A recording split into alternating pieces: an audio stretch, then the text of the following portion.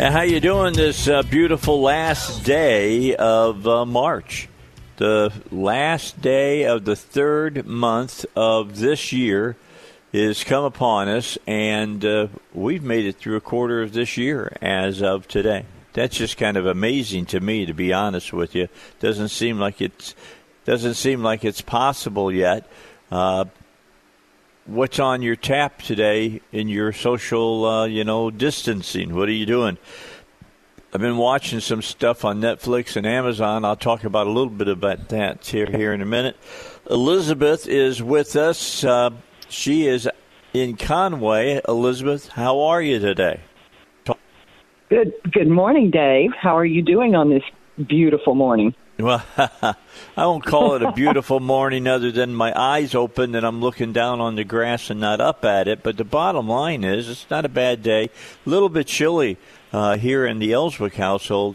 My wife decided to turn the heater off last night, and it got a little cool last night here in the house. I didn't want to get out of bed. You know, when you're nice and warm in your bed, you just kind of like to stay there. And so I was having a hard time waking up and getting up out of the rack today. But I'm sitting up now. I'm in the dining room. I've had a couple of cups of coffee. I've eaten my oatmeal for breakfast, so I'm ready to get at it now and do my thing. Heidi is back at the station there in Little Rock. Heidi, how are you today? I'm doing pretty good, all things considered. It's a little bit rainy, but I'm sunshiny inside right now. So yeah, well, feeling pretty good. Well, I'm glad to hear that. Rain will be ending today. The clouds will slowly part. We'll get a little bit of sun. High of 63 tomorrow. It's April Fool's Day tomorrow. Mostly sunny and 67 degrees. And for your Thursday, skies re-cloud up again. High of 72. Around the area, here's how the temperatures are looking for your Tuesday, your last day of March. Here in Cabot, it's 51. In Conway, where Elizabeth is, it's 50. And looks like I've got some drizzle going on. Conway's got some drizzle going on. Little Rock is 50 degrees. It's okay right now there. They're kind of dry, maybe a little mist. Hot Springs 50, and Pine Bluff is at 51 degrees. So that's the way it's looking around the area. We'll all hit a high around 63 before this day is over. So before we get into... Go ahead. I feel like I have to explain why I said beautiful morning this morning because, with all the weather, it's a little dreary and it's a little chilly, and it's the attitude of gratitude. Got to look at things from the positive point of view. Got to set your mind on the right attitude in the morning, and it really, really helps. Well, I've got a good attitude in that I got a whole nother day. The Lord's been good enough to give to me, so I'll be trying to do the best that I can do with the time that has been granted to me. Don't forget later on today, 7 o'clock, the Bible guys will be by. They'll be answering your questions. If you still have a question, you hadn't got it in yet, it's not too late. You can email me at BibleGuys@SalemLR.com. That's BibleGuys@SalemLR.com. Steve won't be here today. He's working early at the Air Force Base, but Pastor Scott will be here from Agape. Billy Miller, who's pastor out there at the Cummins unit, is going to be here as well. So they'll have you some answers. We've got about 4 questions at this time, which is a good amount for us. That's a good time just because we got to get those in. And it takes about 15 minutes a question usually. Those guys can talk. You know what I'm saying? They can talk. So what have you been watching? A lot of good information. Yeah, what have you been watching on Netflix or on cable or on Amazon to kill some of the time during this social distancing, Elizabeth? Well, you can just imagine. I'm watching dancing movies. I'm watching Fred Astaire. There you go. Happy feet kind of stuff. Yeah, happy feet, happy music. Footloose was something we watched the other day. Jump up in the living room, dance all around. Makes you feel better. You got to move around. Something I think is happening with a lot of people is you're sitting still too much. You're sitting still too much. So you're watching Fred Astaire and Ginger Rogers. Everybody used to talk about how great Fred Astaire was. Nobody thought about Ginger Rogers, who did exactly what Fred Astaire did, but did it all backwards and in heels. Those of us lady dancers know that very, very well. Yes, sir. But no, it's just happy stuff. It makes you feel good. And lots of comedy. Oh my gosh, lots of comedy. We got hung up on Bill Engvall on Saturday morning and probably sat there for 2 hours. I laughed until I fell on the floor. I cried. You get kind of silly after a while, and we just really enjoyed that sort of thing. So did you get a card? Did I get a card? Yeah, isn't that his famous line? Here's your card. Could be. We were watching a bunch of old stuff. Yeah. Here's your card. I'm not that familiar, so it was very interesting. Oh, and everybody knows Jeff Foxworthy. All about the rednecks. The rednecks. The blue collar comics. You've been watching Foxworthy and him, and I can't think of the guy who always acts like he's such a lush, but he's not. And then you have and then Larry the Cable Guy and all that. Yeah, that's the blue collar tour right there. Was it White? Is that the other guy's name? Last name is White. Yes. Yeah.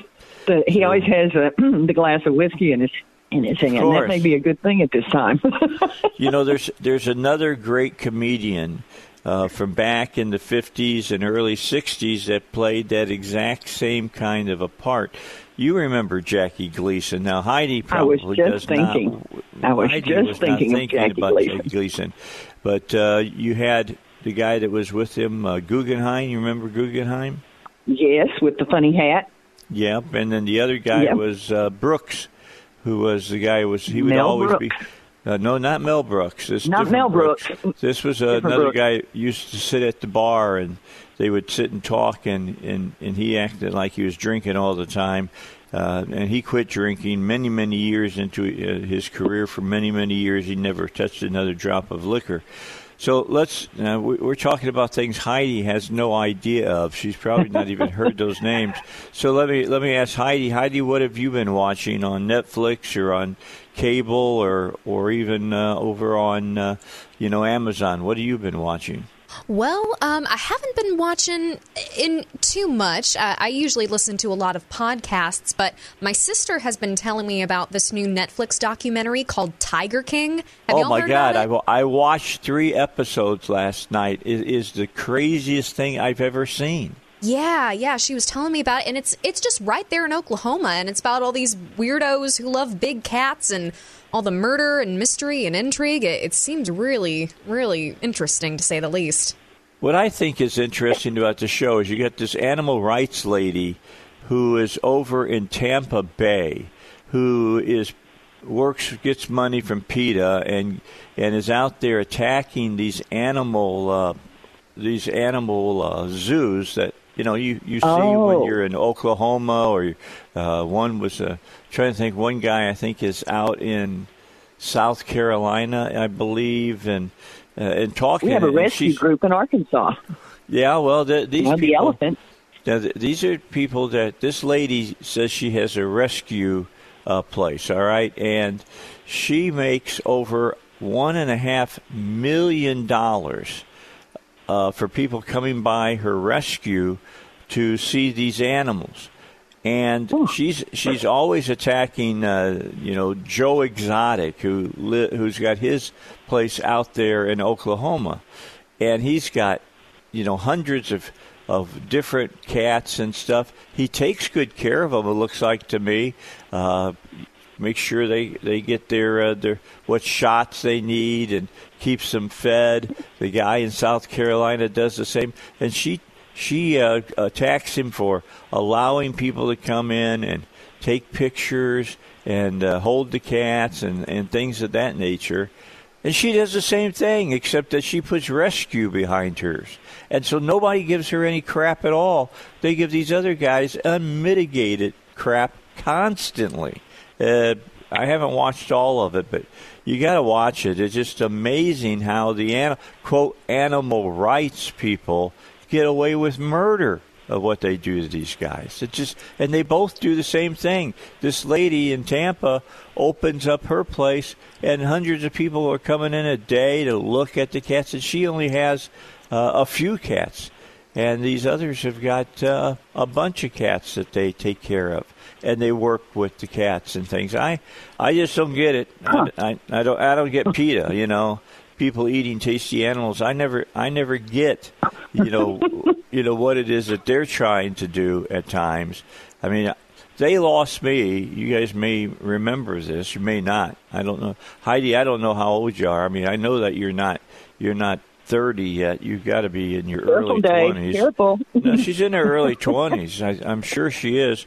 You don't remember the Happy Meals that PETA were hanging out and handing out at McDonald's back in it seems to me it was in the late 90s. You may remember this now. I do. I consumed a crap ton of Happy Meal, and there was also the Mighty Kids Meal toys, which were Mighty Kids Meals, which were more like for like middle schoolers and all that. But right. I'm not quite sure if I remember all of the PETA stuff that went down. But I consumed a lot of McDonald's, of that. They did. They would park themselves at McDonald's. And they gave out, they called them, I forget what they called them, it wasn't Happy Meals. They called them something else because they thought how terrible it was that they were teaching kids how to eat meat and all that. But they handed out dismembered animals to kids. What? Yeah, they had in their Happy Meal, their version of it, they were handing out dismembered Happy Meals. And do you remember the billboards? Feed your baby beer, not milk. Do you remember that one? Oh, I don't know, but that sounds familiar. I don't like that. Yeah, that's the stuff that they would do. Because how dare you steal the milk from a cow? You know, I mean, those people are certifiably nuts. They're crazy. They're nuts. They really are. We'll talk more about it as we come back here on the Dave Elswick Show. We're getting ready to start into April, which is going to be our first full month of social distancing. The president said he's going to go all the way through April.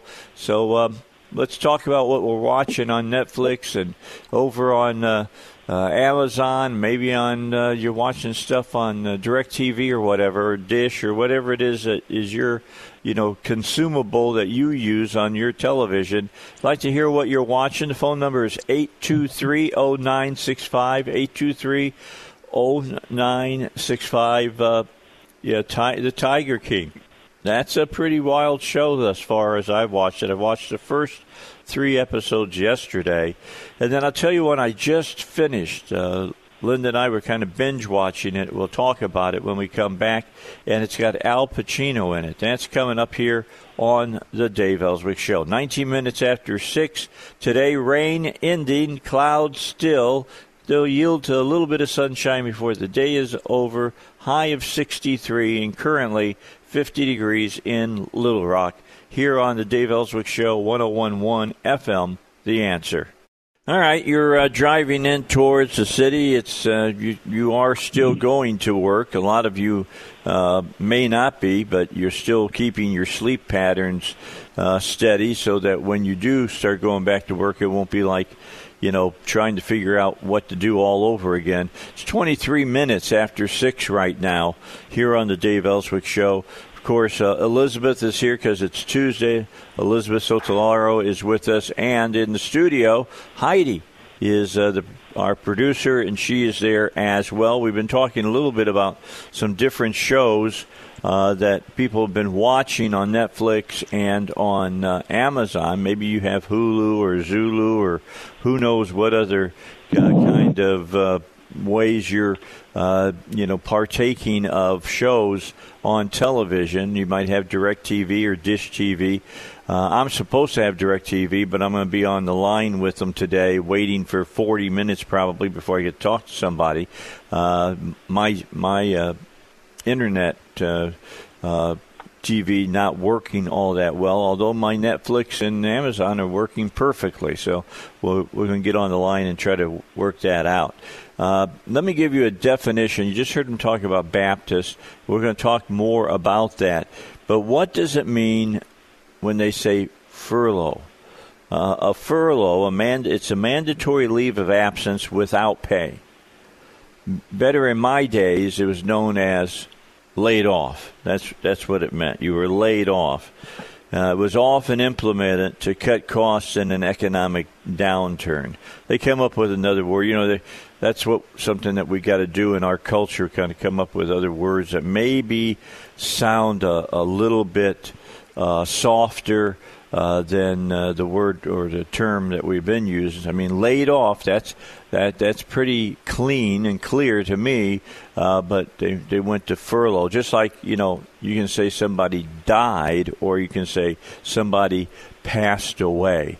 Passed away sounds so much more softer than, they kicked the bucket, they're dead, they're no longer, they're deceased or whatever. So anyway, something to keep in mind, because we're going to talk about furloughing people in just a moment. I wanted to mention the show that I spent the last couple of days watching and consuming on, I believe it's on Amazon. And it's a show that's called Hunters. And I'm going to tell you, it's a good show. Now, if bad language and extreme violence bother you, probably not the movie or the show for you. There's a lot of bad language in it, but there's a really big message in the show as well. It's about a group of people who call themselves the Hunters, and they are people that are tracking down Nazis that still live in the United States. Now, I'm one of those crazy people that I'll hear them mention different things in a show, and I'll look it up to see what they're pulling from. And one of the things that they mention in the show is Operation Paperclip. And what Operation Paperclip was and how it got its name is that at the end of the war, when the Soviet Union was coming into Germany, when the United States was going into Germany, both countries knew they were going to be at each other's throat for a long time, because Russia, of course, is a communist nation. The United States was not. And they had both had intersecting things that they were doing. They were both working on jet airplanes. They were both working on an atomic bomb. They both were wanting to get a man into space and then, of course, get a man on the moon. So who better to do and help them with a lot of that than Nazis who had been working on a lot of that stuff during World War II. And so the game was on, the rush was on to see who could get the most German scientists and people who were support staff with the Nazis to their country. The United States brought over a little over 1,600 Nazis to the United States. Now, these are the people that took part willingly and, as far as pulling the trigger and doing experiments on Jewish people during the Holocaust. And they made a couple of statements during the show that I think are worth repeating. Both of you have heard of the Nuremberg trials, correct? You heard of those, Elizabeth? Oh, absolutely. Okay, big trials for Nazi war criminals. Had you heard about that, Heidi? Are you familiar with your history, World War II? Yeah, I read about it in history class, but I'm a little bit iffy on what all happened. Okay, well, they brought forth Nazi criminals that had been part of the Holocaust, and They tried them, and in most instances found them guilty and put them on the gallows. So let me ask you, Elizabeth, how many people were put to death by the Nuremberg trials because of the Holocaust? Oh, my gosh, Dave, I don't know. Well, if you went by what, a lot of people say in a big movie that they made with Spencer Tracy called Judgment at Nuremberg and things of that nature. Yes. You think it's a lot, don't you? Well, yes. Okay. Well, let me tell you how many people died. 12. Put to death because of the trials. Yes, 11 million Jews and homosexuals and Christians and all different people were killed during the Holocaust, and only 12. Yeah, well, 11. 11 were put to death. I'll tell you more about this. It's really this show is really good, and it brings out some very interesting things. I'll tell you all about Operation Paperclip after the news, which happens right now. All right, so Operation Paperclip is the operation that was initiated by the U.S. government to get these Nazi scientists who had been instrumental in the extermination of 11 to 12 million people during the Holocaust, that, Jews mainly were the ones, about 6 million Jews, that they were killing. And they got the name because on the files of these different Nazis, on the top of the file, there was always a piece of paper that listed what they did for the Third Reich, for Hitler and his people in, the different experiments and programs and things of that, like von Braun, the V-2 rocket and things of that nature. Well, those people had that paper removed from the folder on the outside of the folder, and it left an imprint of a paper clip that had been used to hold that paper on the folder. So thus they started calling this Operation Paperclip, and over 1,600 Nazis were let into the United States to work in our intelligence, in our science projects, and all the rest. And let me just give you some different things that they did. There's the story of inventing taboon. That is a nerve agent that was named after the English word taboo. The Germans called it 991, and after their defeat at Stalingrad, seriously had considered using it against the Russians, and all-out gas warfare. Henry Wallace, the former vice president and secretary of commerce, believed that the scientists' ideas could launch new civilian industries and produce jobs.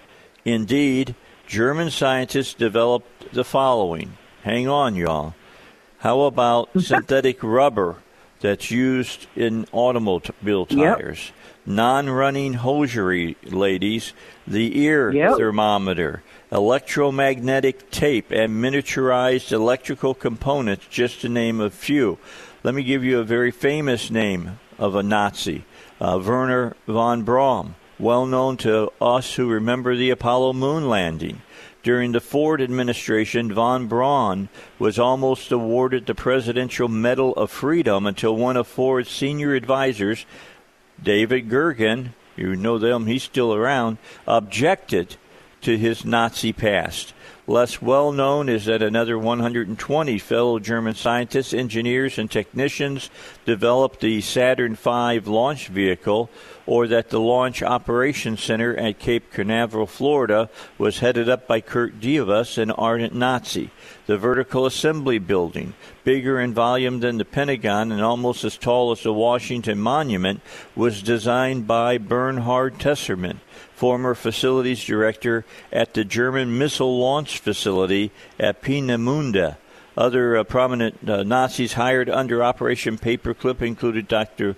Hubertus Stronghold, who played an important role in space medicine by developing spacesuits and other life support systems. In June of 1948, he put a rhesus monkey named Albert in the pressurized nose cone of a V-2 rocket. In a pressurized nose cone, the first step in an effort to send humans to space.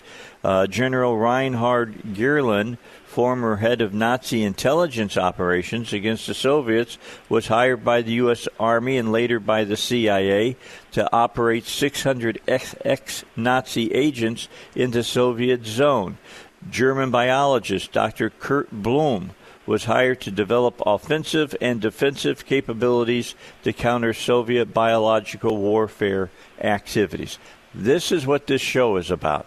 And the show is about them hunting these Nazis down and killing them. Because here's what they say. The bodies, the lives of 6 million Jews cry out for justice.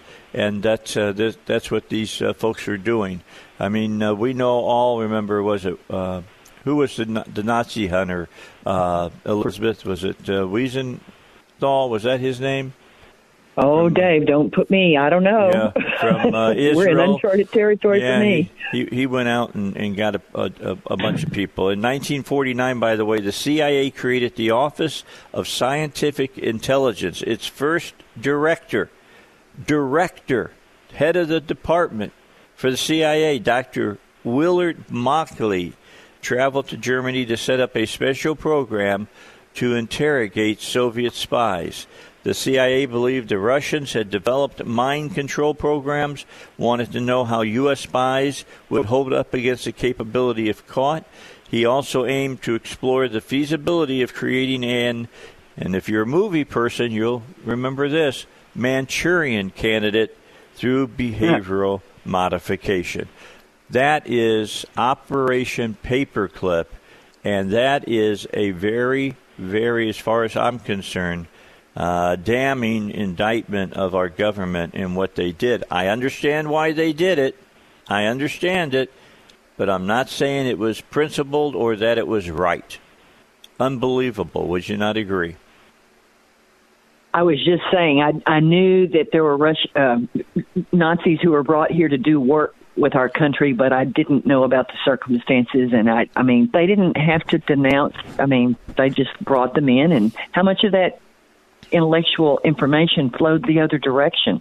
Well, there's no telling, and there's still. I mean, there's still a lot of people that say that the Nazis are doing their thing. I mean, you take a look at this country today, and we've got neo-Nazi groups still trying to bring forth what those folks will know as the Fourth Reich, still trying to get it all going. Well, Willie wants to join up here with what we're talking about. Hey, Willie, what's up? Simon Wiesenthal. Yeah, there you go. Wiesenthal. That you're correct. That's the name. Dave, who was the father of the Soviet nuclear bombs? I don't know. Who was it? Probably a Nazi. No, it was Andrei Sakharov. Okay. All right. So, and what significance is White Sands, New Mexico?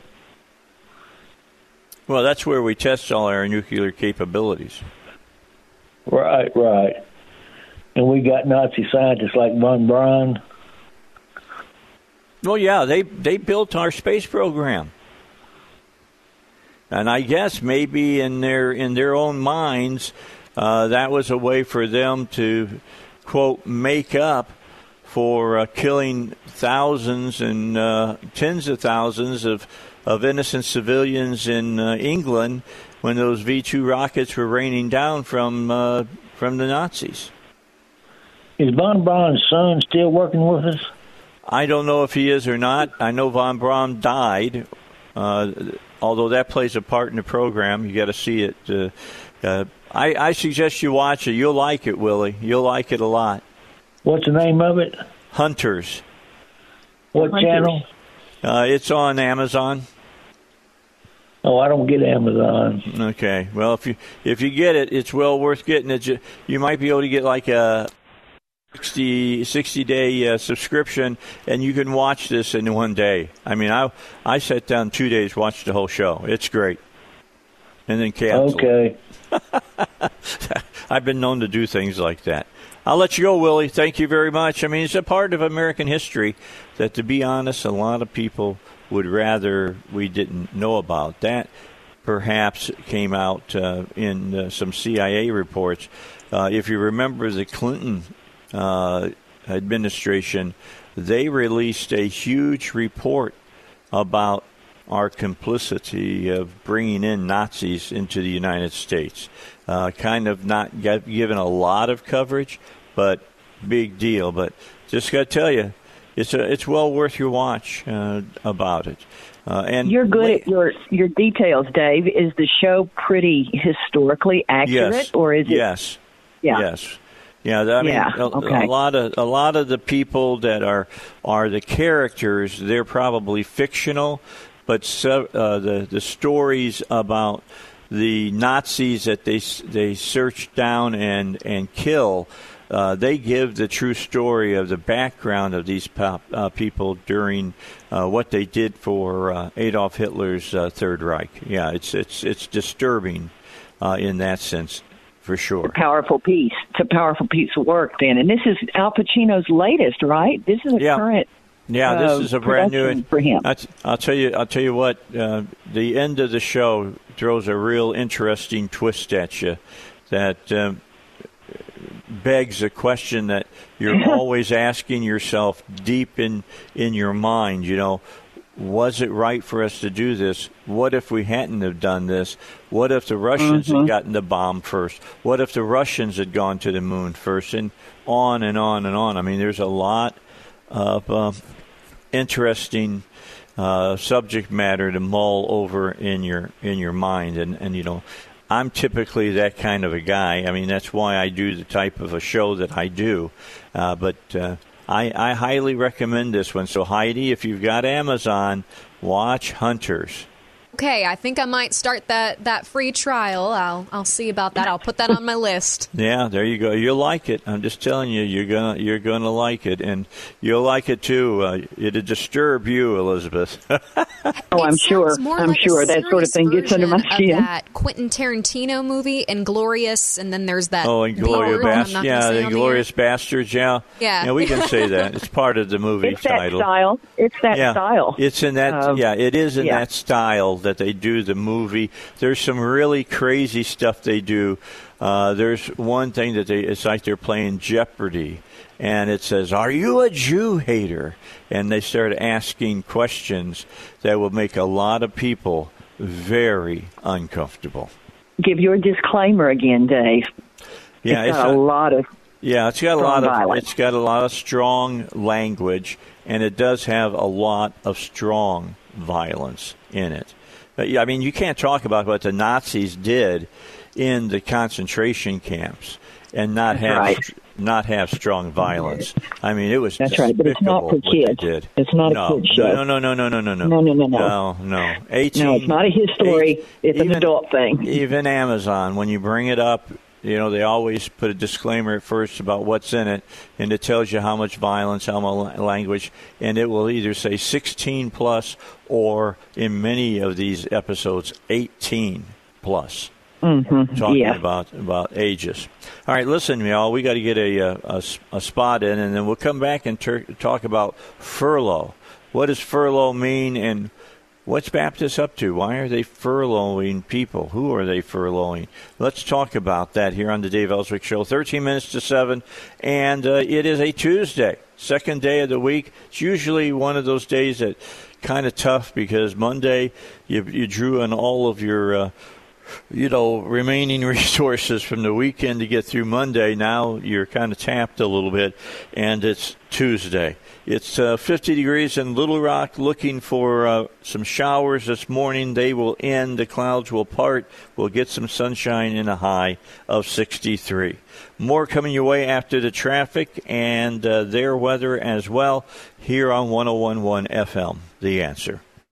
So we were talking about what does it mean if you are furlonged. And when I was younger, they just said you were laid off, and what that meant. They'd call you back if they needed you. No pay, no nothing, no benefits, nothing like that. You were out and on your own. And, of course, typically people would try to find other employment at that time. Well, Baptist announced that they're going to furlong some people. Other companies are talking about that as well. I'll bring those up to you in just a moment. But the Baptist story is interesting. Elizabeth has it there right in front of her. How many people are they talking about, Elizabeth? They're going to cut 170 jobs. It's an email notification they sent out. It says it's going to reduce non-salary expenses, gain efficiencies in aspects of operations. So it's what we said before. It's the non-essential, I assume, affecting less than 2.5% of the company's workforce. Yeah, that's interesting. I mean, I don't see them cutting nurses. I don't see them cutting, really talented people that you need, surgeons and things of that nature, especially with coronavirus going on. But I'm sure that there's people that perhaps their job title sets them up to be let go. Perhaps staff down in the, where they're making the food for people. They're going to cut back there.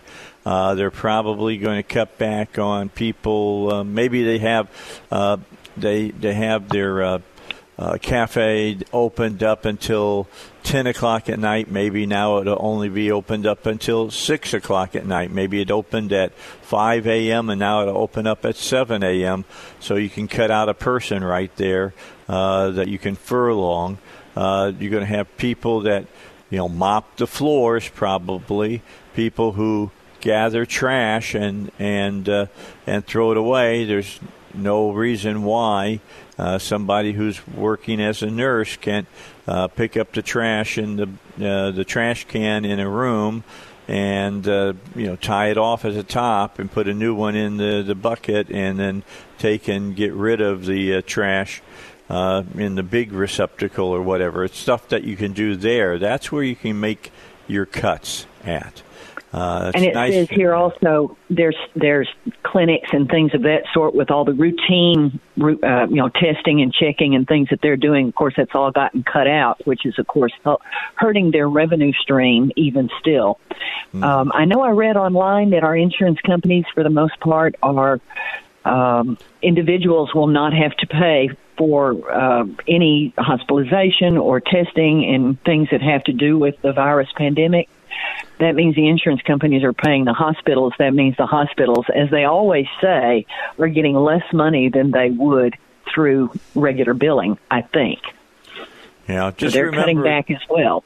When you hear these other companies that are being told that they can't open, that, for instance, restaurants, you can do carry out and you can do drive-through. That's not going to be anywhere near the amount of business that they had when people were coming and sitting down inside their restaurants and stuff. The Gap announced yesterday that it's furlonging the majority of its store teams in the U.S. and Canada.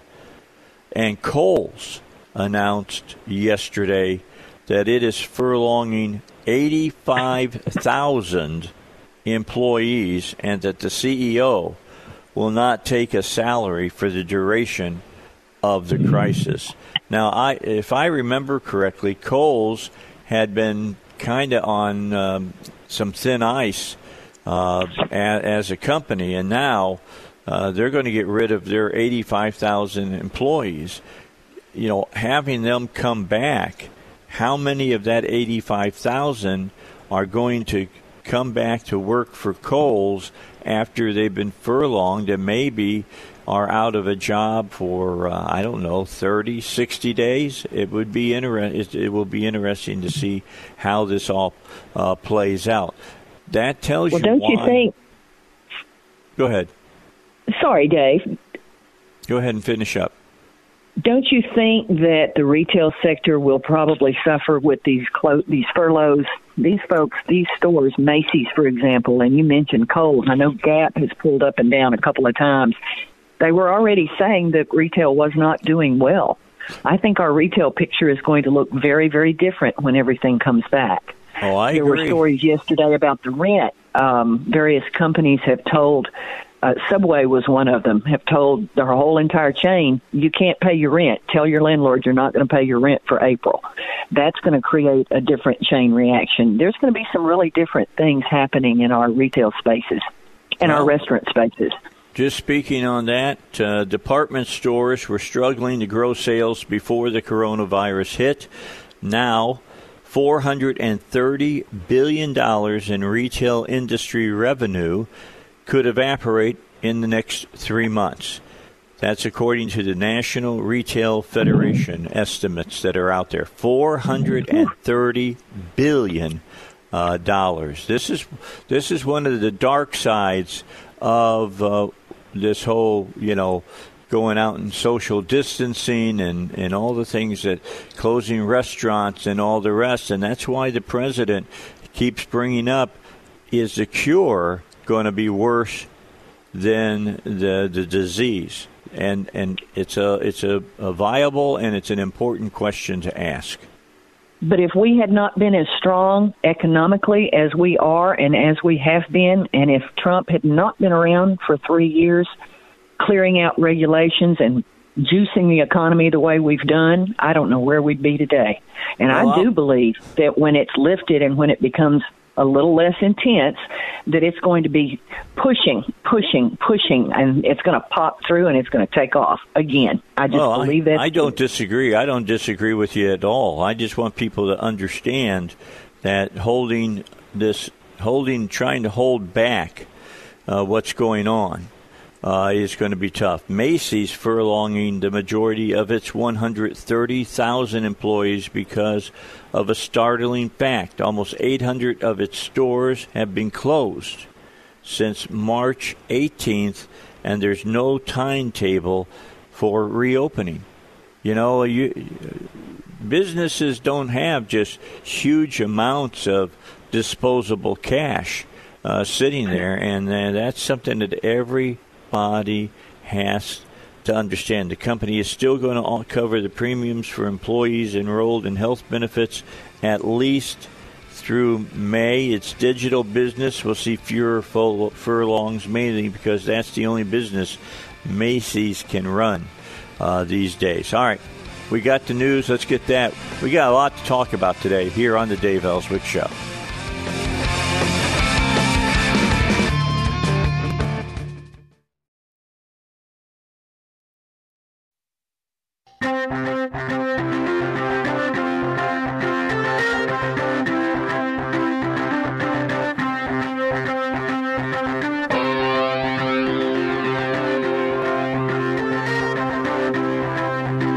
Little CCM for you this morning. Here we go.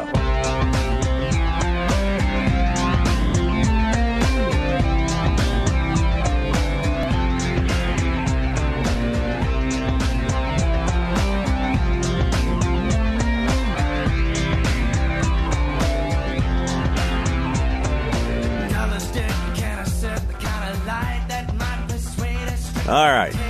Bible guys are here. Hey, Heidi, who was that you were playing for us this morning? That was Shine by Newsboys. Oh, the Newsboys. Yeah, you got to like the Newsboys. Good stuff. Good. My favorite group right now is Ren Collective. I love those guys. I really like them a lot. I haven't heard of them before. You never heard of the Newsboys or Ren Collective? Oh, they've changed their name. No. They're not one and the same. Oh, okay. You've heard of the Newsboys, right? Yeah, that was who we were listening to. Yeah, that Yes. song was called "It's a Spirit Thing," I think, or something like that. Yeah, you haven't heard Rend Collective, though. No, Okay, well, I'll tell Heidi. Heidi, pull something up for Rend Collective. We'll play it later in the show, okay? Okay. All right. They're great, man. They're from Ireland. They're awesome, dude. If you've never seen, you got to see them. They're great. They have like the several people in it are like one-man bands. They got like the cymbals on the stick and all of that, and they're playing. Oh, really? It's great. I love watching them. You know who I'm talking about. Ireland called the Cello Guys or something like that. Yeah. And so like they like saw on their cellos and stuff. Yeah. Okay. Not with saws, but with their bows. Yeah, with their bows. Yeah. Yeah. Okay, so Billy, you're there. You've heard Rend Collective, right? I have indeed. You have indeed. They're great, aren't they? Mm-hmm. Listen to Billy. Billy's saying, "Get to the questions, Elswick. Get to the questions." Hello. I'm hearing. Okay, something I was talking about in the last hour. I didn't. Let me ask you, Scott. Do you get Amazon television? I do. Yeah. Okay. Have you watched? Because I've noticed something going on in on HBO and on Amazon and stuff. There's these shows that are coming out that are showing American history from the eyes of Jewish people. Have you noticed that? No, I actually haven't. No, I haven't seen any of those shows. Well, Billy has seen one of them that I'm talking about. We were talking about it in the last half hour of my show here, and that was one that's called Hunters. And it mentioned. Oh, I've seen the previews to that. It's where they hunt down old Nazi Holocaust people. Or something? Yes. Yeah. There was actually a program that the United States had called Operation Paperclip, and Werner von Braun and others were. They should have been tried as Nazi war crimes. Criminals to be exact, and they weren't. The United States absorbed them, and in many cases changed their names and set them up in some very lucrative and good programs so that the Soviets didn't get them. And I was just reading some things that they were instrumental in our space program. Von Braun, of course, put man on the moon, and he was the man who developed during World War II the V-2 rocket and killed thousands of innocent people during the Blitz against Britain and things of that nature. But then you had other Nazi war criminals that had done terrible experiments on Jewish prisoners of war, and they developed the pressurized suits that our astronauts wore, and things of that nature. And it's they make, and I check these figures out. Everybody, for most part, knows anything about World War II history, knows about the Nuremberg trials, where they tried the Nazi war criminals. Do you know how many people actually were executed by the Nuremberg trials? No. 12 Nazis. Oh, really? Just 12. 12 people for 11 million. Doesn't sound very justifiable to me. No, it doesn't. Mostly a dog and pony show, yeah.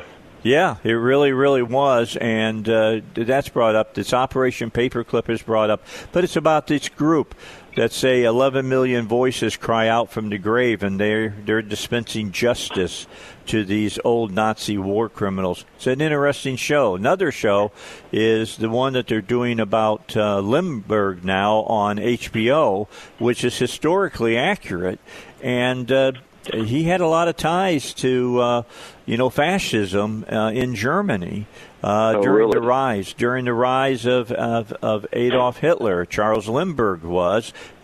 People, if they know their history, knows that he was against our intervention into World War II. And it's interesting, they're playing some of his speeches where he's complaining about the Jews trying to lead us into World War II. Very interesting shows. Didn't Henry Ford, wasn't he a Nazi sympathizer as well? Yes, he was. Yeah. Yes, he was. It's scary. It's hard to deal with them. These are the hard things about American history that we have to deal with. But it is what it is, and it's good that they're bringing it out. Yeah, I think even Truman. I think it was Truman. It may have been Roosevelt, but I think didn't we have a Billy? You might know it's a massive one of the ships coming from Europe full of Jews, and we wouldn't let them port or let them dock in America. We'd send them back to Germany. You know what we're talking about there? Yeah, I am familiar with that story. I don't know. I don't know the details of that. Well, if you want to get watch a movie that deals with this, watch Exodus. Herman Wouk's book was all about that, and really? Okay. Yeah, the establishment of the Jewish state and whatever. It's a great movie. It's a long movie. Stars Paul Newman in a lot of different places. People. It's got one of the most unforgettable musical scores that you'll ever hear, because Ferrante and Tyser had a top 10 hit with the theme from Exodus. Oh wow! I've never even heard of the movie, Dave. So I'm going to check that out. I've shown it before as a classic. It is well worth watching. It really is well worth watching. Cast the Giant's Shadow is another movie. That one with Kirk Douglas, that's very good as well. All right, here's a question for the show, guys. Let's get into the questions. This is kind of a generic, wide-open question, and I think you guys could do 2 shows on this. How do I find the purpose of my life?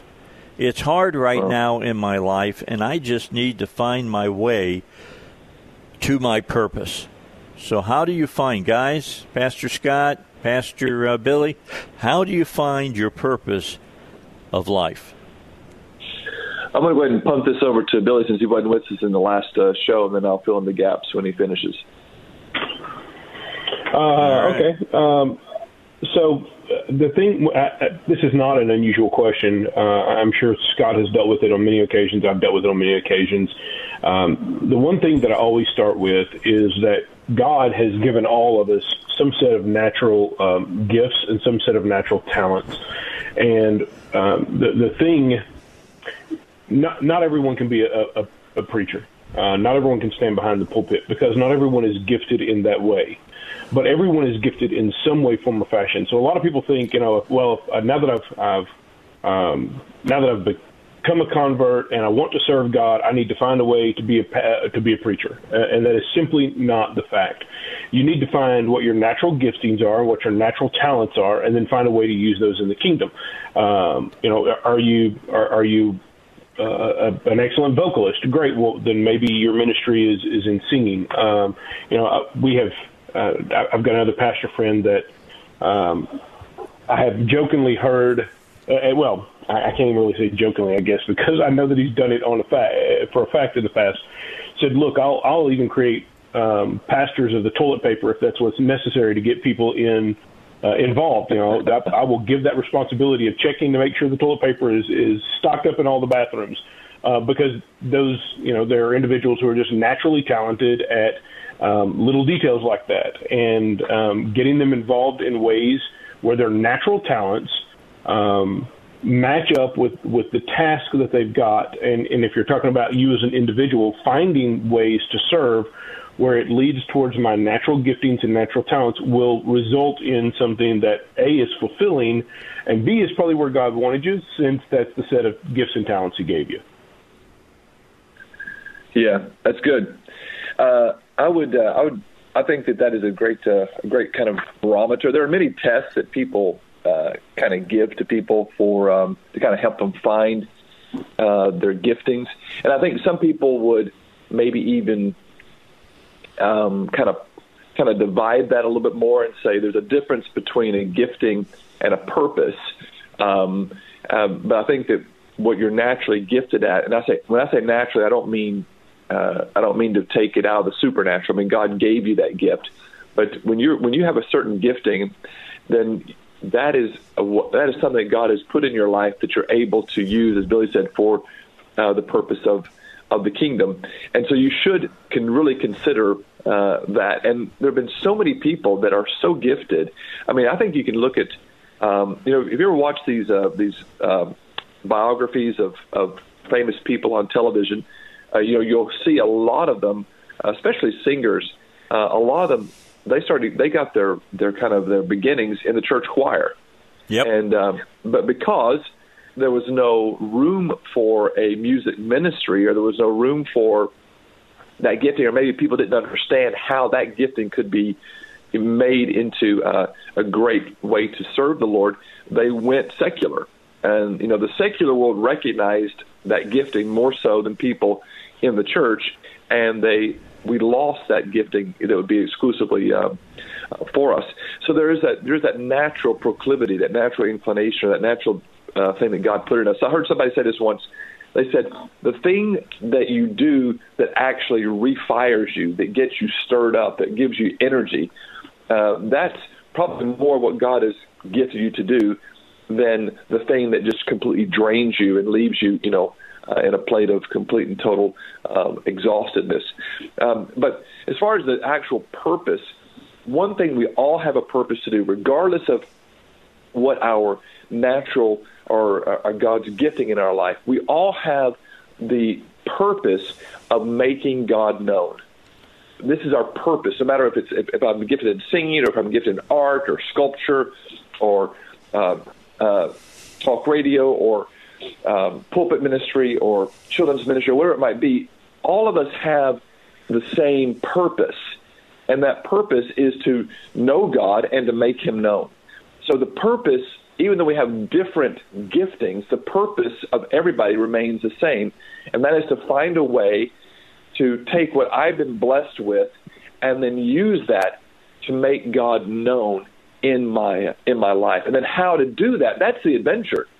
How do I take my carpentry skills and make God known to the public through that? I mean, I would love to be skilled in carpentry, and I'm just not. My dad was a contractor. He was a builder. He could build anything. I can't glue two matchsticks together, but my dad could do that. And so there are certain people who, if you're really gifted with mechanics and with your car, how can I take this and make God known through my gifting that God has given me? So I would say, if we really parse it, there's a difference between what you're naturally gifted at and what the purpose is with it. The purpose is to know God and then to make Him known.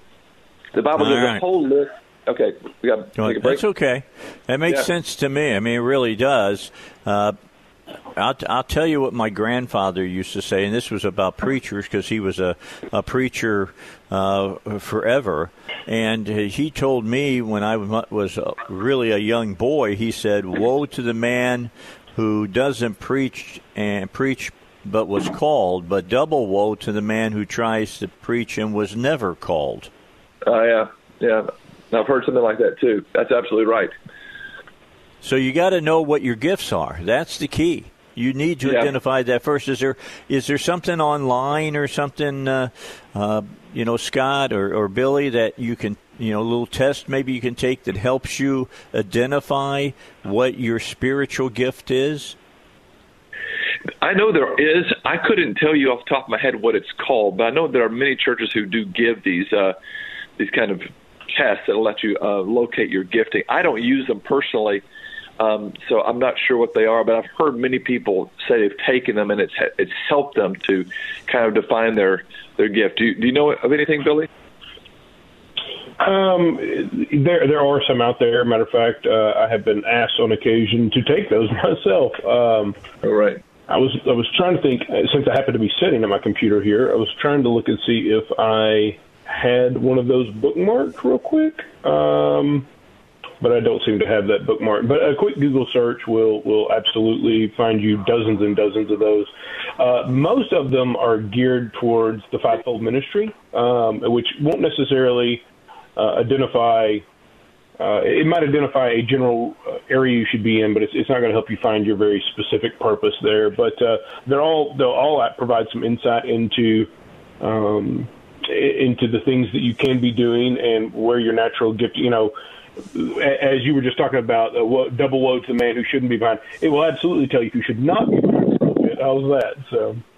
Yeah, I just think that's probably one of the most important things that you can do to start out with is to identify really what your spiritual gift is. All right, we got to get our first break in, guys. It's 22 minutes after 7 already. I'm going to go out to our break with a little Rend Collective for you, Scott, so you'll be aware of who they are. Count Your Blessings, one of those.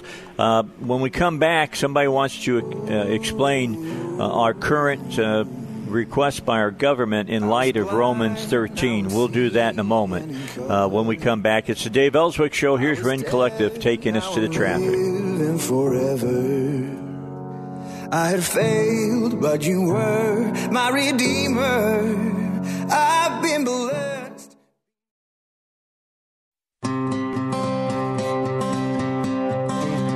You're gonna like these guys. In my wrestling, in my doubts, in my failures, you won't walk out.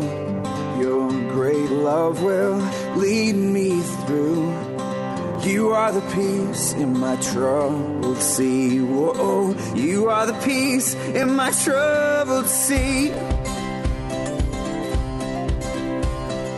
In the silence, you won't let go. In the questions, your truth will hold.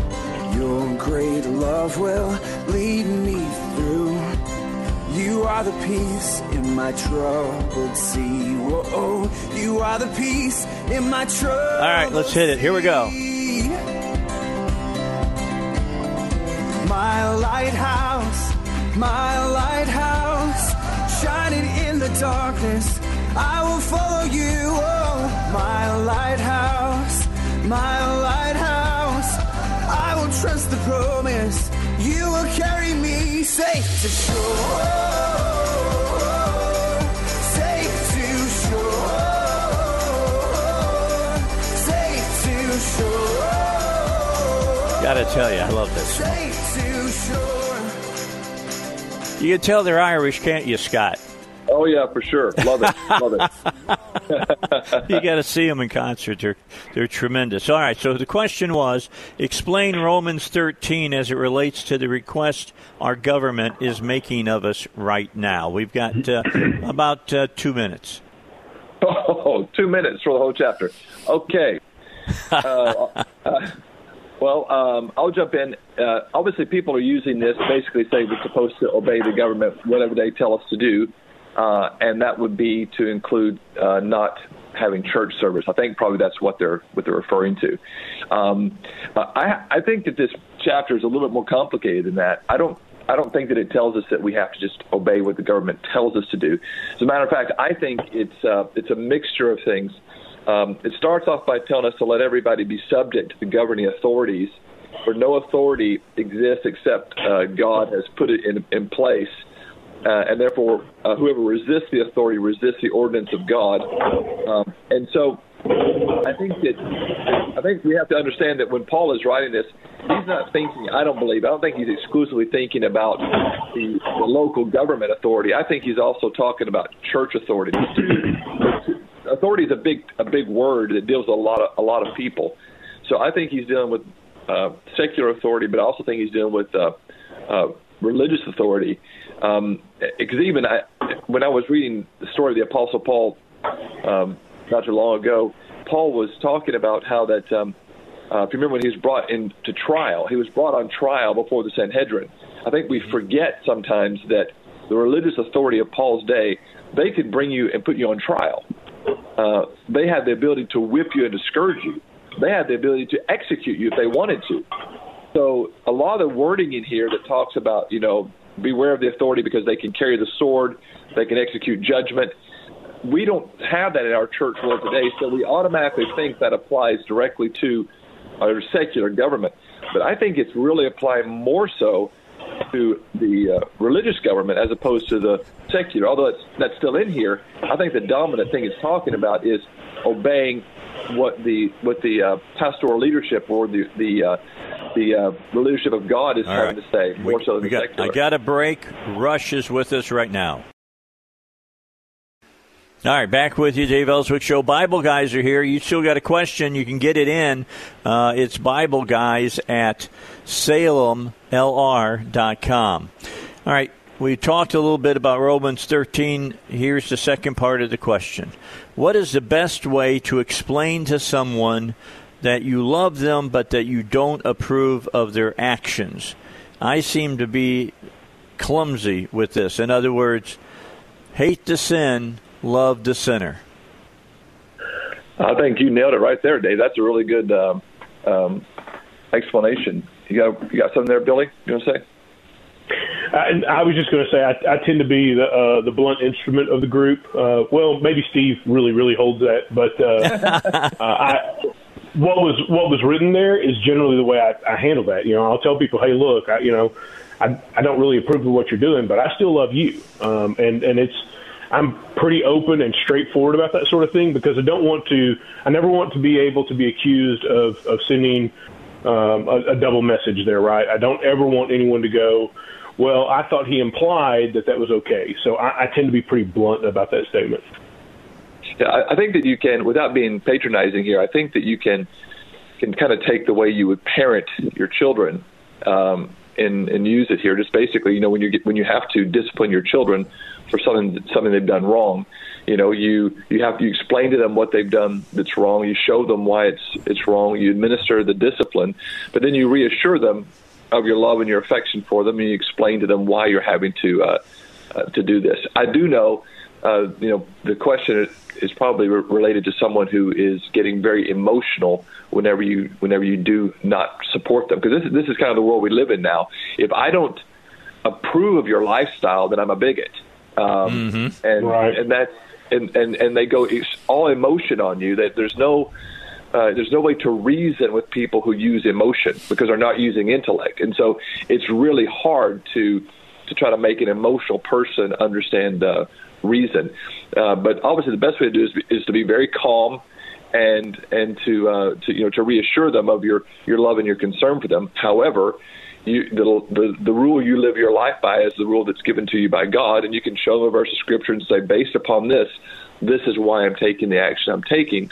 But get this, Jesus died because of his love for you to help you to live free of this problem, whatever lifestyle they're referring to. But one thing I try to do before I go and confront anyone about a particular issue in their life, I try to take time and pray about that and pray for that person and pray over that meeting before I go and talk with them. Because if you can deal with things in the spirit before you try to confront them in the natural, you have a much better result. But if you just fly in there and try to confront behavior without really dealing with the spirit that's causing the bad behavior, you can just make a big mess out of it. The apostle or Peter, remember when Peter approached Jesus, Jesus says, I'm going to die. And Peter's response, from our perspective, sounds compassionate and completely understandable. Peter says, be it far from you, Lord, that this would happen to you. No, no, no. And Jesus looks at Peter and actually says to Peter, looks at him in the face and says, get behind me, Satan, because you favor the things of man and not of God. Now, the comment Peter made sounded, very compassionate and loving towards the life of Jesus, but Jesus knew there was something motivating what Peter was saying, and he dealt with it. And I think sometimes we tend to look at someone's bad behavior as just their bad behavior and not see there's actually spiritual forces behind why people do what they do. So I would encourage you to pray intently, rebuke things if you have to rebuke them, before you actually sit down and talk with a person. You'll find your results are much better if you do that. Well, the whole prayer thing seems to me is the first thing that you got to do, because you got to ask for the intervention of the Holy Spirit. That anything that you say, anything that you're, conversing with that person is going to be just, washed in the Spirit so that it works. Right. No, absolutely. That's the best way to go about that. And so I would encourage the questioner to make sure they pray thoroughly before they actually launch into some type of correction. Yeah, I'd agree with that as well. All right, so Billy, check out this next question. You're going to like this one. Please ask the Bible guys about the current unity government that is being formed in Israel. Is this a good idea, or if not, why not? It seems to make everyone happy, at least for the moment. So your thoughts on that one, Billy, and then we'll ask Scott as well. So I think the first thing to understand about Israeli politics is that if you think American politics are crazy, welcome to Israeli politics. The deal with this unity government thing is not something new. This is the standard way that things happen in Israel. In Israel, they don't vote for a specific leader. They don't go vote for prime minister like we would vote for president. They vote for parties, and then based on those vote tallies, those parties then get together and really they kind of bargain. They say, okay, I got 40% of the vote, and therefore I want my people to have these cabinet seats. But in order to have a majority, I also need your votes, and I'm willing to purchase essentially your votes by giving your people these cabinet seats. So it almost never happens that a single party wins enough. Matter of fact, I'm not even sure it would be possible to win enough seats to hold the majority outright. So every Israeli government is a unity government of some sort. What makes this one really different is that you've got people with vastly different ideas that just because the people themselves are so divided, and we see this everywhere. I mean, we see this in the U.S. these days, and I have often talked about the fact that I believe this is symptomatic of the end times. I believe that even the events we see in the book of Revelation are really designed to push people to the extremes. The Bible tells us that if you're lukewarm, I will spit you out of my mouth. So I really think that a lot of what is happening in the world is designed to prevent people from being lukewarm anymore. Are you truly dedicated to the cause, or are you fighting against the cause? So what we're seeing right now is that everybody, everywhere when it comes to politics, are super divided, and as a result, they got into a situation where they could not form a majority. They just couldn't get enough people to agree to actually have a majority of votes. So this is really a conservative and kind of a moderate conservative having gotten together. They've got some different ideas, primarily over whether or not Netanyahu should be in jail or not. But this is not an unusual way of forming a government in Israel. This is kind of the standard. So I don't really have an opinion there because that's the way it happens anyway. All right. Scott, your thoughts? Yeah. When this has happened before, the thing, as Billy said, they're always coalitions. They always have these compromises of getting together because you do vote for a party. Whatever party wins, their leader is the prime minister. That's kind of how Benjamin Netanyahu is the leader of the Likud party, and so therefore, if Likud wins, then he's the prime minister. Benny Gantz is the leader of the Blue and White party, and if the Blue and White wins, then he becomes the prime minister because he's the leader of the party. And the UK is the same way. It works in the same parliamentary type proceedings. Most of the European countries work in this fashion. So it's a common way of doing things. What we do is a little bit different, but for the most part, ours is based off the old Roman system. But theirs is very much a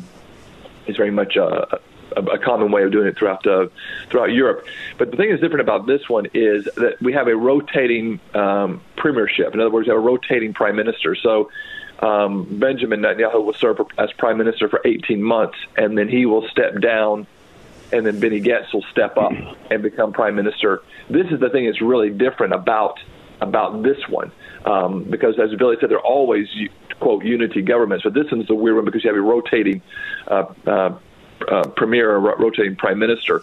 And Benny Gantz is the Speaker of the House now. That's kind of his offering. But then when they rotate, I guess Netanyahu would become Speaker, and then Gantz would become prime minister or something along those lines. The problem with it is that typically these type of things, where you have a rotating leadership like this, as far as the prime minister, typically don't work very well. I think, haven't we, Dave, had in the past in America where we've almost had maybe had once or twice a unity presidency where a Democrat was the vice president and the Republican was the president or something like that. Didn't we do that once or twice in our? Yeah, we history? have done that once or twice, and off the top of my head, I can't name them. But, of course, the vice presidency holds no power, basically, here in our form of government. As Harry Truman's vice president said, that being vice president was like having a warm bucket of spit. So, LOL. They didn't look at it as having much of anything. So it's it leads me to ask you a question. Let me ask it quickly because we're coming up on a break, and that is, Scott and Billy, the difference between these two is Netanyahu the real hardcore conservative, or is this Getz guy the hardcore conservative? How does this work? Well, I think that Getz actually, militarily, Getz is probably just as hawkish, if not more hawkish, than Netanyahu. Getz was a general. He's the one who led the Gaza invasion. He's the one. Actually, Getz has called Netanyahu weak because he hasn't been hard enough militarily. So Getz on that side, I think, is just as much, if not more so, than Netanyahu. I think there's more policy issues they deal with. But I think that I don't know Getz's policies otherwise, but I know militarily Getz would be as strong, if not stronger, than Netanyahu. Unless I'm wrong on that, Billy. What do you think?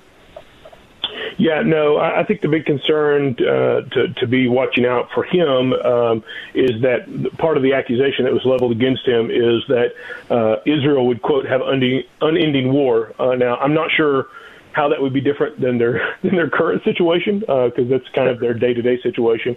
I will say that one of the interesting things about the way their government works is that whoever is sitting in that top office always has the right to disband the government and call for new elections. So the thing I would be watching out for, which could cause a major strain over the next 18 months, Netanyahu will be sitting in that office for the next 18 months with knowing that he has the power, rather than turning over the premiership at the end of the 18 months, to simply call for new elections again.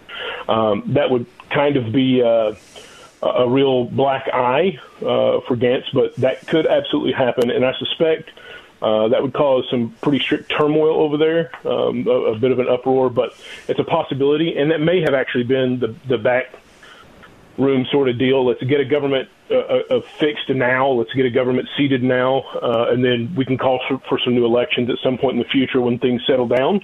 There has been that rumor floating around, but we'll just have to see how that works out.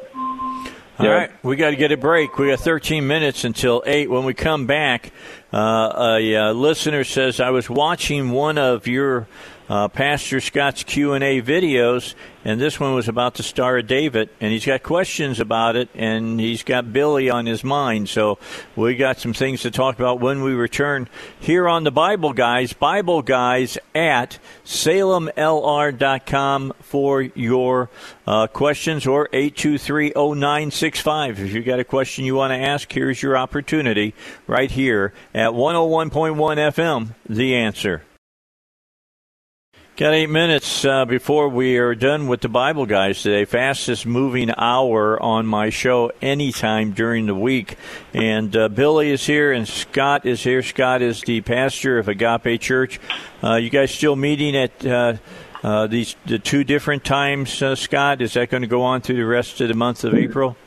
We don't know. Last week we opted and went to the live stream only, so we're still in flux. Yeah, we're still in flux now. But if people just want to check our website on Thursday, we're going to make a decision on Wednesday how we're going to roll it out.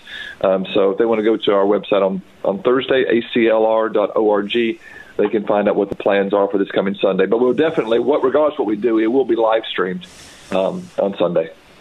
All right, so let me get to the last question. Somebody heard one of your Q&A videos, Scott, dealing with the Star of David. Maybe I should start with you and have you say what you said during that, and then, Billy, your thoughts on it. Let's hear what Scott's thoughts about it are first. Okay. I have my position on that is I believe that it originates from, and there, if you go online, you'll find a plethora of different explanations on this. But when you look at that, it's actually called in Hebrew. It's called the Mogen David, and Mogen David actually means the shield of David. And so, for me, I trace that back to what that would actually mean as far as the shield of David. It's not called the Star of David. It's called the shield of David. And so if you look at back in pictographical or Paleo-Hebrew, so this is the way Hebrew was written, before the modern script, the letter for the letter D that begins David actually is a triangle. And the way you spell David's name is it's three letters. It's D-V-D, and that V in the pictographical Hebrew is a nail. So you have a triangle, a nail, and another triangle. And whenever you have a nail, it's like a conjunctive letter. It actually kind of combines things. So if you just look at the name of David, it would be triangle put together by a nail with another triangle. And so if you take the D and the D, the two triangles, and overlay them on top of each other, you get this star symbol, which we could call it was like the crest or the like the coat of arms of the house of David, these two Ds. So I believe that it came from that time period. There are a lot of people who think it's a modern thing, but we actually have discovered, I'm drawing a blank on the exact year, but a whole cache of first century pottery in Israel, and a lot of people believe it came from the first Christian church pastored by James. And there's a whole cache of pottery, and in this pottery, it has a symbol on it, and it starts off with a fish, which was the first symbol of the church, not the cross, but fish, and then in the center, it has the Star of David involved in it. So you've got the fish, the Star of David, and in the bottom you have the menorah, or the menorah at the top, the Star of David in the middle, and the fish at the bottom. That's the way it works. So the Star of David is there, and that's from the first century. So you don't get much closer to the source. So the first century church adopted this symbol of combining the menorah and the fish, Judaism and Christianity, with the Star of David in the center of it. So for me, I think it has ancient origins that dealt with the original house of David and the Messianic line, because that's what the house of David was, the Messianic line. So that's kind of my take on the Star of David. Okay, how about you, Billy? Do you go along with what Scott's saying there?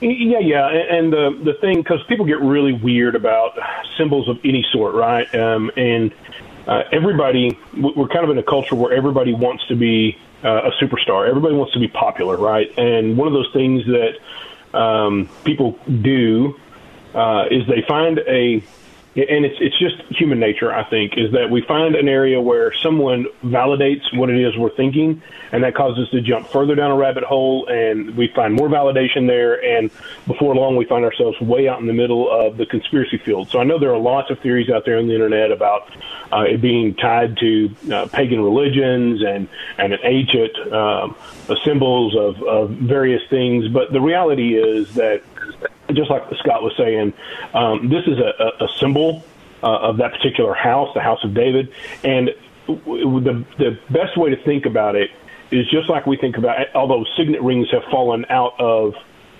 favor these days, a signet ring used to be a very common sort of thing. It was the way, when you pressed it into wax, it was the way you sealed things to prove, hey, I was the one who did this. We have found not signet rings, but presses, even from some of the prophets. So it was common for people who needed to be able to prove their identity to have something that they could use, a stamp. We think about stamping a signature today to prove that came from them. So it would have been unusual for the house of David not to have a symbol of some sort to identify that, hey, this legitimately came from the house of David. So, I think it is absolutely originates from Paleo Hebrew, and I think it was simply a way for the house of David, for David the king, to prove, hey, this letter, this edict came from me. You can tell that because it's got my seal on it. So. All right. So that wraps it up for our questions today. Scott, thank you. Billy, thank you. And you got fresh coffee there, Yes, Billy? Sir. You're taking care of it? I do finally have my first coffee of the morning. All right. We'll see you all next Tuesday at 7 o'clock as we wrestle with the questions our listeners have here on the Bible Guys. Have a great day, guys. You too, Dave. Bye-bye. Awesome. Thanks, Dave. All right. Scott and Billy doing the Bible Guys here on the Dave Elswick Show. Got a little music for you. This is Ode to Joy from Beethoven, done by the Roderberg Symphony. And I'll tell you more about this in the next hour, but we'll go with it at the end of it here right now to the news.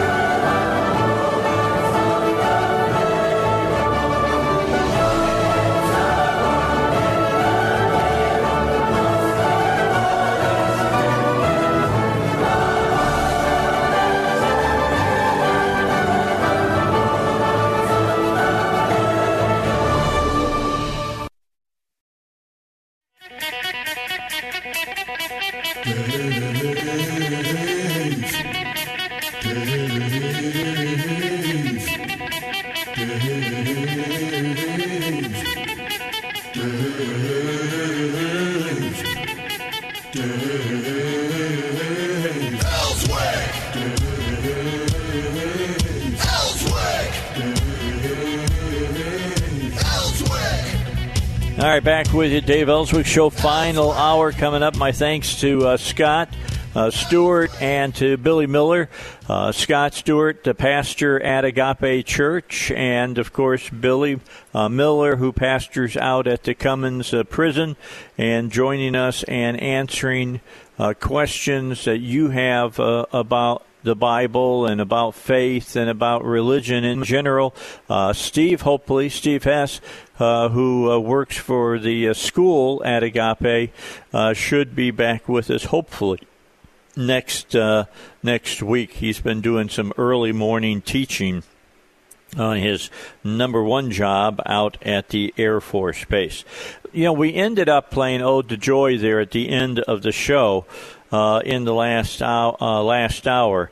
And there's a story behind that. You may have seen this on the Internet. You may have seen it on YouTube. You may have seen it on Facebook.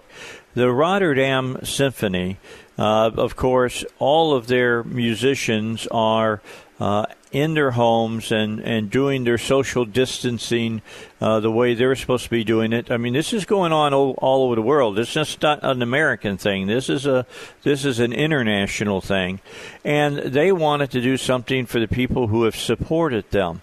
So here's what happened: they all decided to play "Ode to Joy" that was written by Beethoven. And they said, well, how can we do that? We can't come into the studio and record it.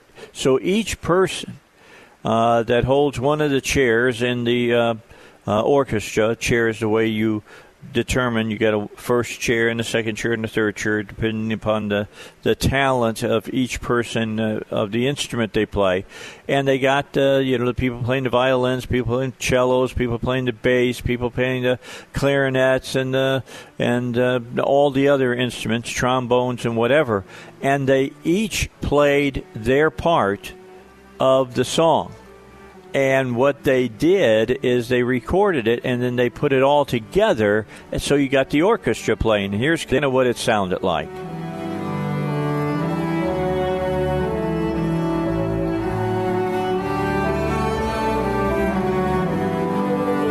They're working with the stringed instruments right now.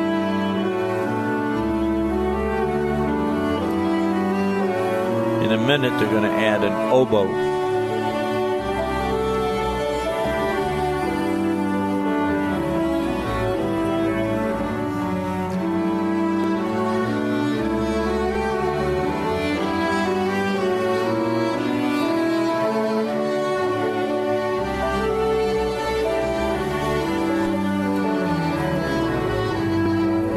they add more.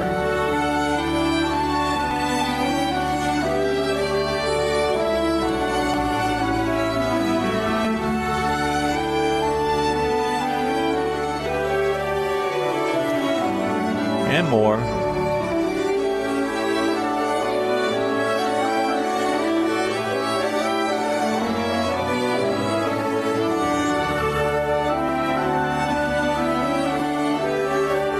And now we're going to add more. I think they add the clarinets.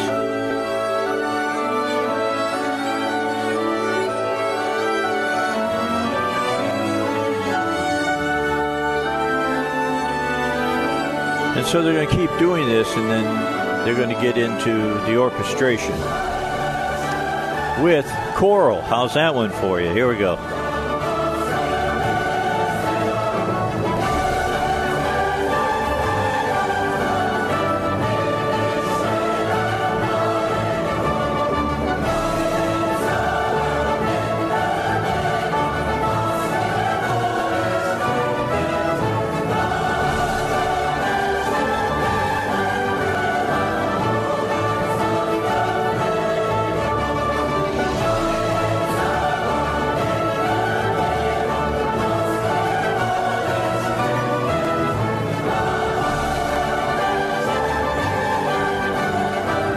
You can go see that on YouTube, and it shows you from the very beginning. If you can speak Dutch, you'll understand what some of the musicians are telling you. They're all wishing you well, I'm sure.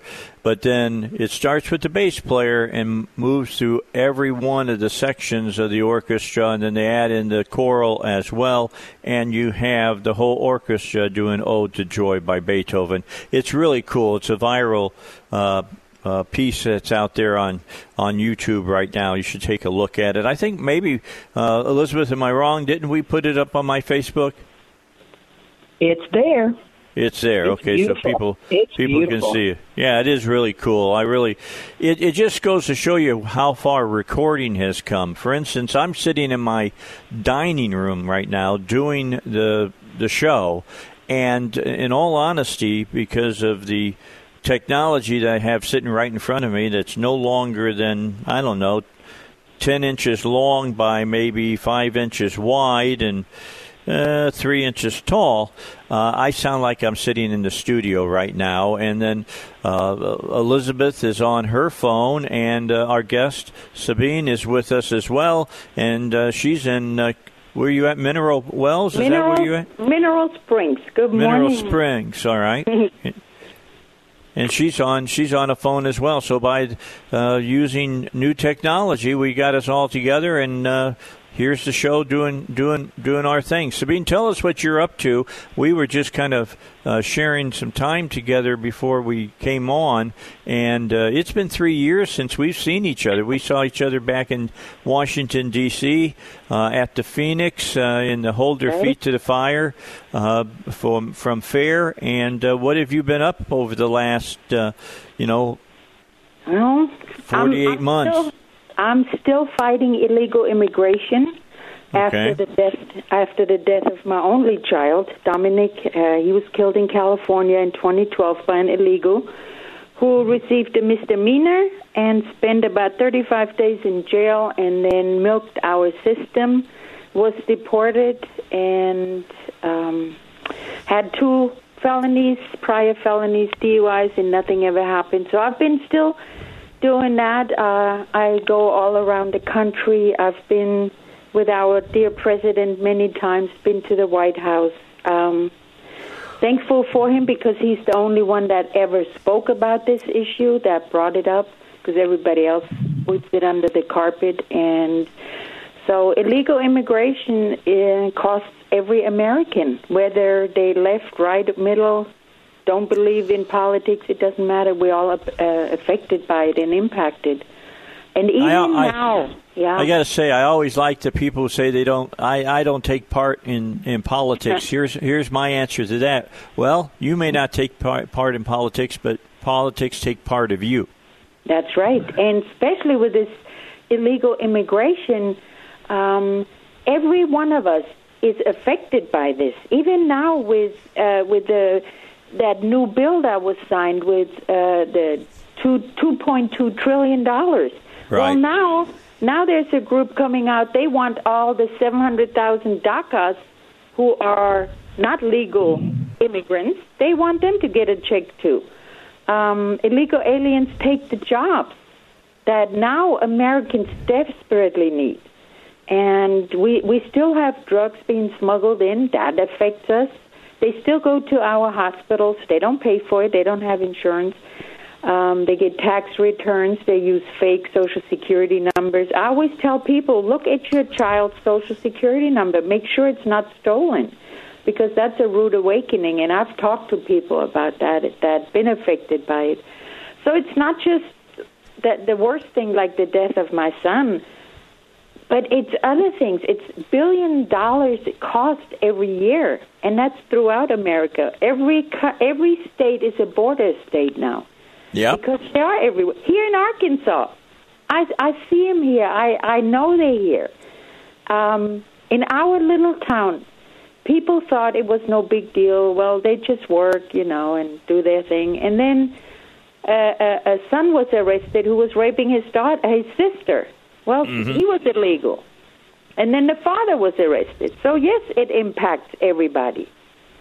And so that's what I've been doing since 2012. And it just slowed down. Now I canceled all my trips, all my speaking engagements, because, I'd rather stay safe than sorry.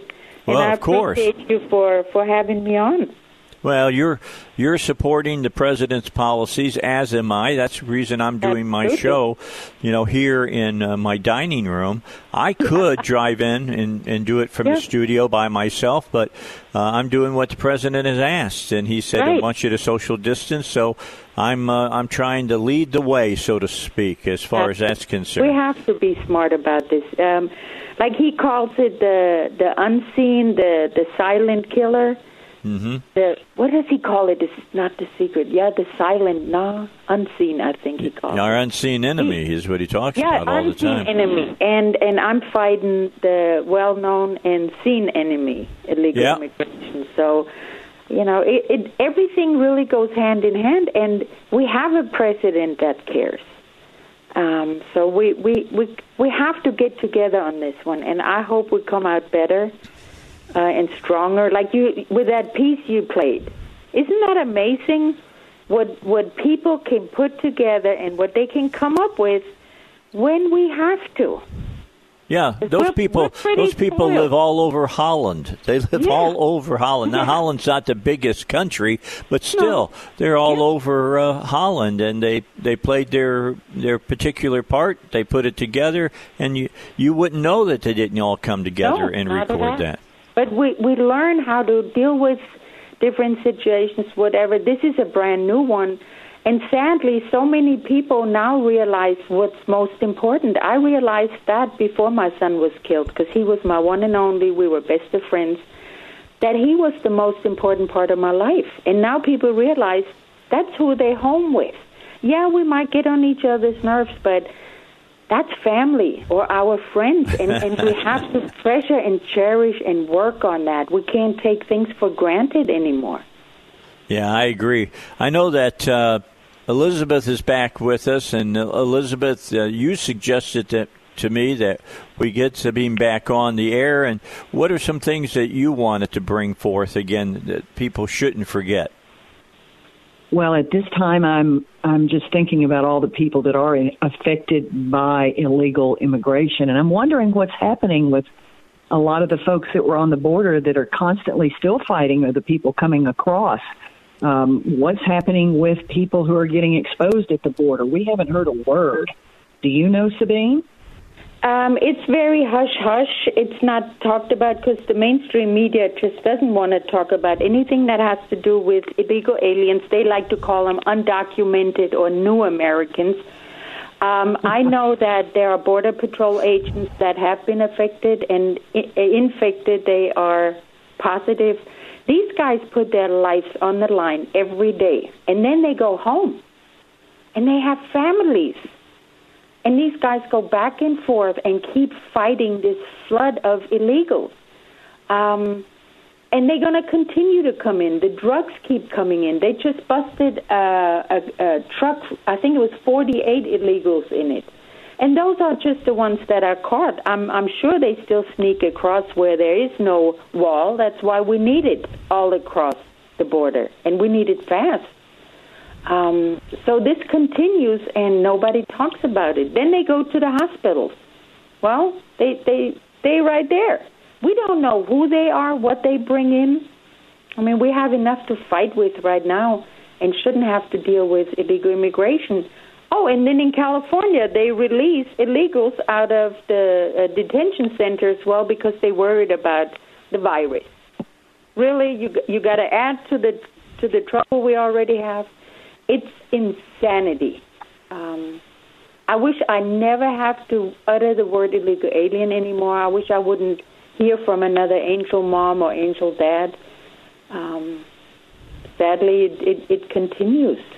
Yeah, it keeps going on, and I've had several people on here from our healthcare systems locally who have said we have seen an uptick in tuberculosis and in other diseases because the people that are being brought across the border and the people who are sneaking across the border are carrying these diseases, which we had under control in the United States now into our country again. Absolutely. And, a lot of times I hear, well, your son could have been killed by an American. I'll say, you're right, but he wasn't. Now where we're going with it. Yeah. You know? And then, these poor people, not all of them are bad. Well, okay, but they still all illegal. It took me 6 years, and I came here legally from Germany. It took me 6 years to become a citizen. And I remember strongly that I had to sign a paper that I would never be able to receive a dime from our American system, no matter what. And it was no-brainer for me to sign that and agree with it because I didn't earn it. But now illegal aliens who used to claim they were in the shadows, they are out. They flaunting it, they flipping us off, they laughing at us while they cleaning up. They make a lot of money with welfare, and yes, they vote, and that's why the Democrats, all of a sudden, they flipped it, and they are now advocating for illegals to be here. Nancy Pelosi said the other day that these DACAs and some of these undocumented ones are more American than some Americans are, and they just don't have the paperwork. That disgusts me. I almost threw up because these are the people that's supposed to take care of Americans first. And they are so mad that Donald Trump threw a monkey wrench into their plans. And now anything he does, if he could cure the COVID virus, the Chinese virus today, they would find a way to make it look bad. Yeah, they demonize him. You're right. Yeah. They're doing that very thing.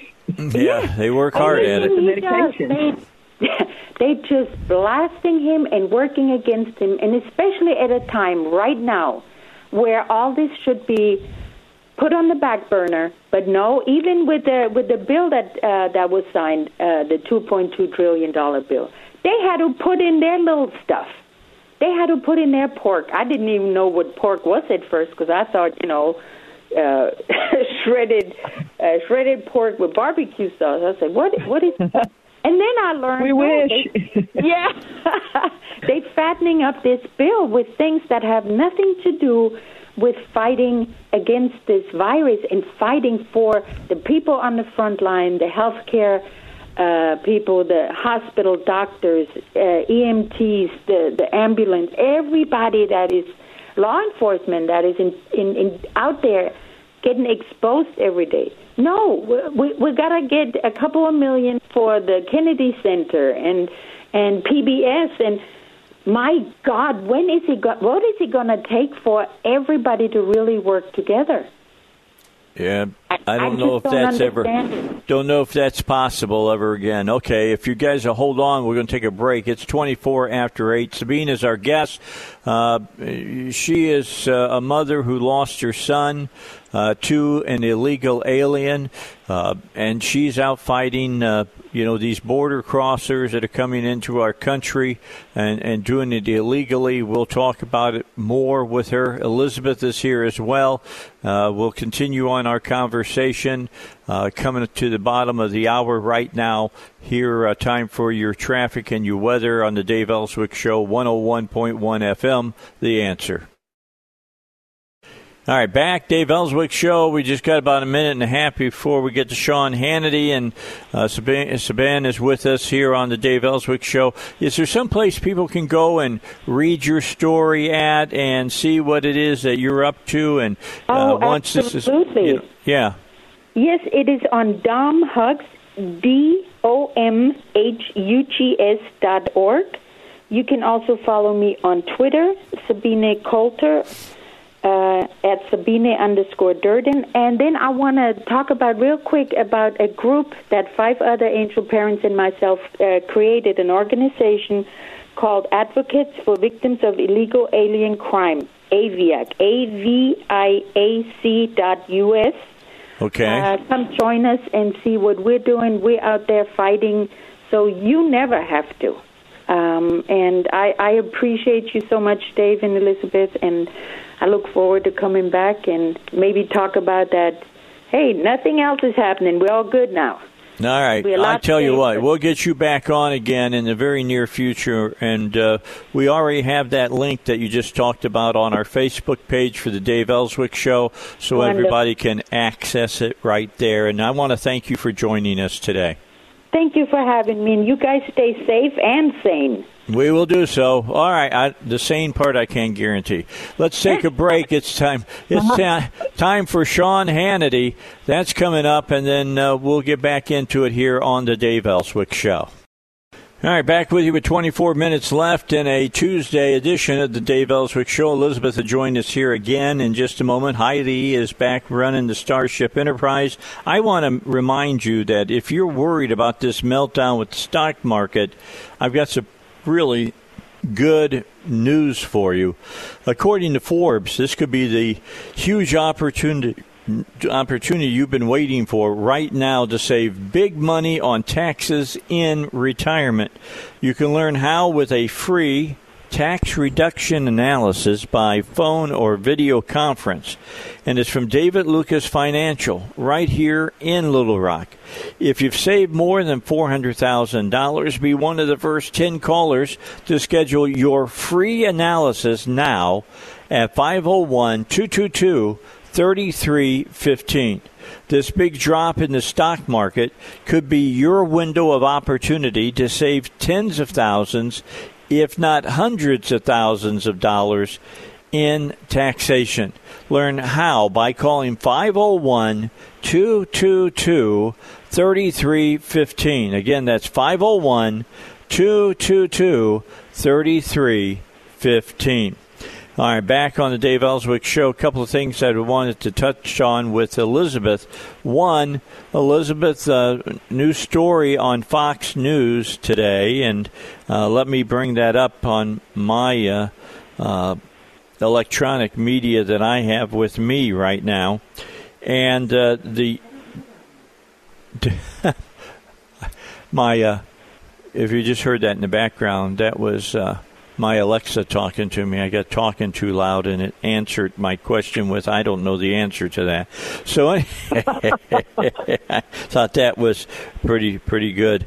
Anyway, at the University of Nebraska, they say that there is a possibility now that the coronavirus has gone airborne.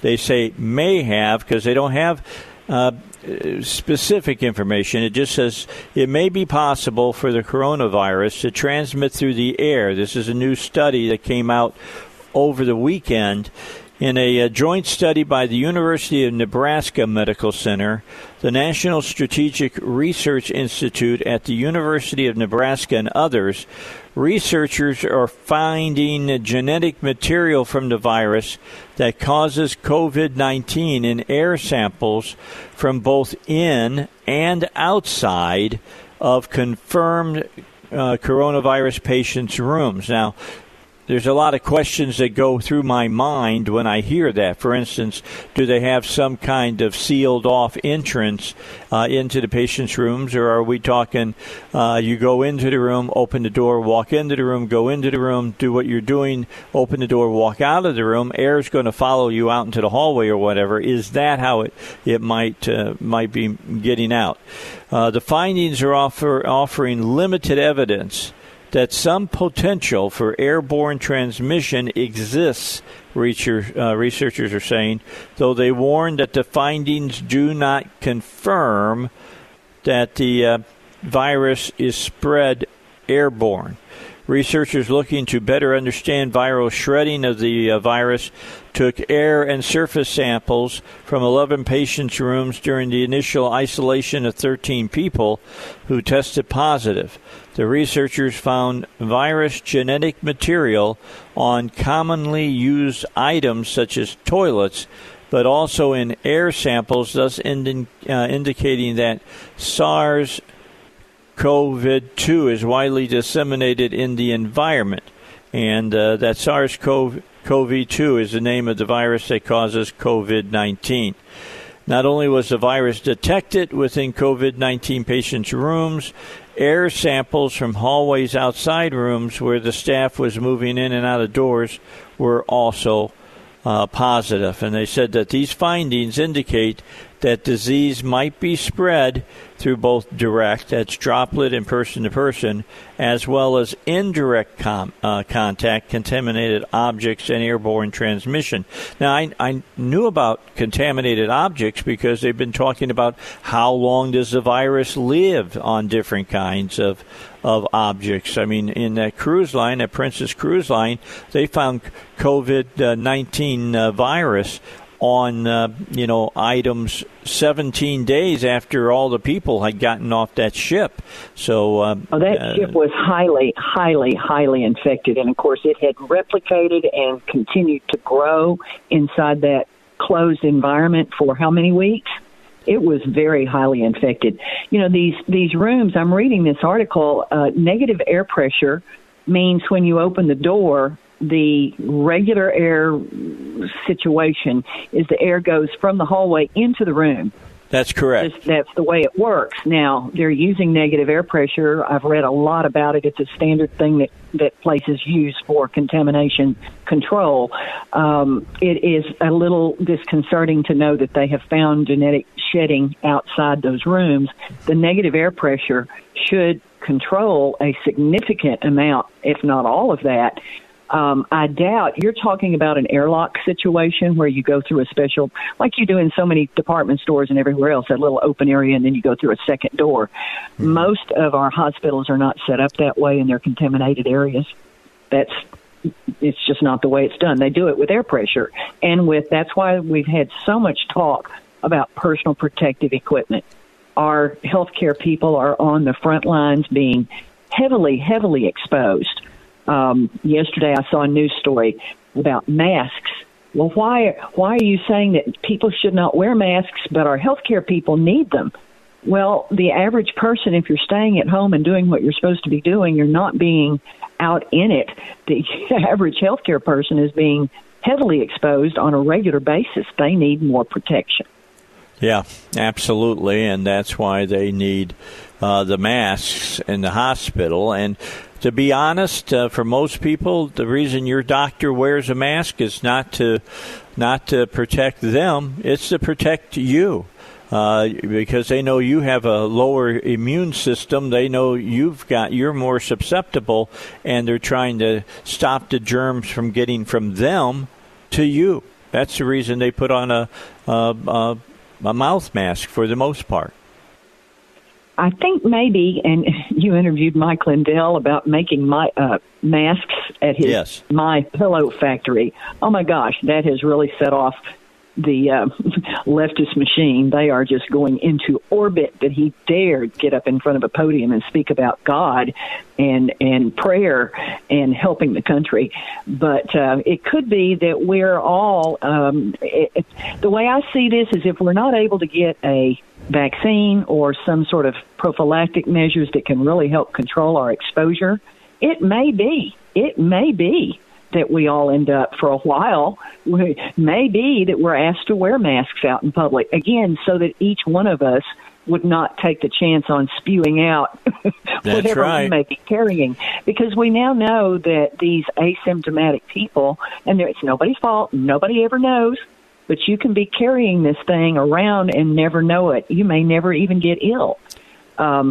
Be sure, and when you hear people talk about virus shedding, what that means is that you're carrying the virus in your system and you are basically giving it off into the environment. You may never know that you're ill. You may never know that anyone around you became ill. But that is apparently one of the biggest unknowns about this problem. All right, another issue that I wanted to deal with is something that has been out on the Internet, and we all know everything that's on the Internet is true. And absolutely. The food scientists are saying there is a video out that this viral video that people are watching, and it's telling people to wash their fruits and vegetables in soapy water.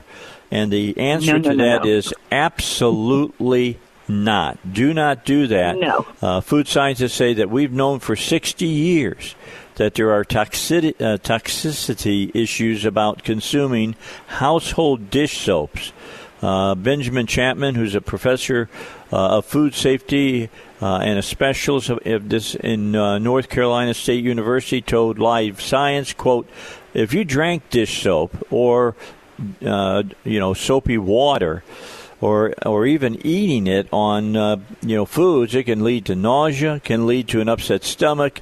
It's not a compound that your stomach is built to deal with. Instead, people should wash produce as they normally would with cold water is what that you need to do. Now, let me tell you that people watching this video, over 16 million people have watched this, 16.5 million since March 24th, and this is an absolutely wrong video. It's giving you wrong information. You can't just take at, face value. In other words, when you're watching it and you're seeing this and you don't know who this person really is and what their specialty is, what they may be telling you may be just the opposite of what you should be doing, which is the case in this viral video that's been on YouTube since March 24th from a doctor in private practice, family doctor in Grand Rapids, Michigan. Do not, let me repeat to you, do not wash your vegetables and your fruits in soapy water. Not good for them, especially warm soapy water. It can get through the skin and get into the fruit and the vegetable itself. So don't do it. There you go. Get that information there are so many places to get good information, and this is an indication of how scared people are. They're frantic, they're worried, they're grabbing onto anything they can find. They've got to pay attention to more credible sources. That's why you're here, why other folks are CDC, the state of Arkansas, health departments, those people are giving out credible information. Just because you saw it on the Internet, oh my gosh. Yeah, this is not scientifically accurate. He does say some things that are correct. For instance, he says when you go shopping, don't take a parent that's 65 years or older. You just don't want to do that. They're more susceptible to the virus. You do want to get one of those hand sanitizers at the door and wipe off the cart, wipe off your hands while you're doing it. That's the way you should do it. That's don't important. touch your face. That's true. When you're out and around, don't touch your face. Another thing that they're talking about as far as fruits and vegetables, they say it might be good maybe you don't take them directly into the house. You know, let them air a little bit and see if that won't get some of the stuff that's on there. They said that, you don't have to applied refrigerated and refrigerant and frozen foods. You got to keep those frozen, so you got to do that. He suggested that containers bought at the store be disinfected or discarded. I mean, you might think this is going overboard, but we're talking about little microbes. Tiny, tiny, tiny things. I mean, if you ever seen the movie War of the Worlds, you know what brought the aliens down, and it wasn't man and atomic weapons. It was the smallest thing on our planet.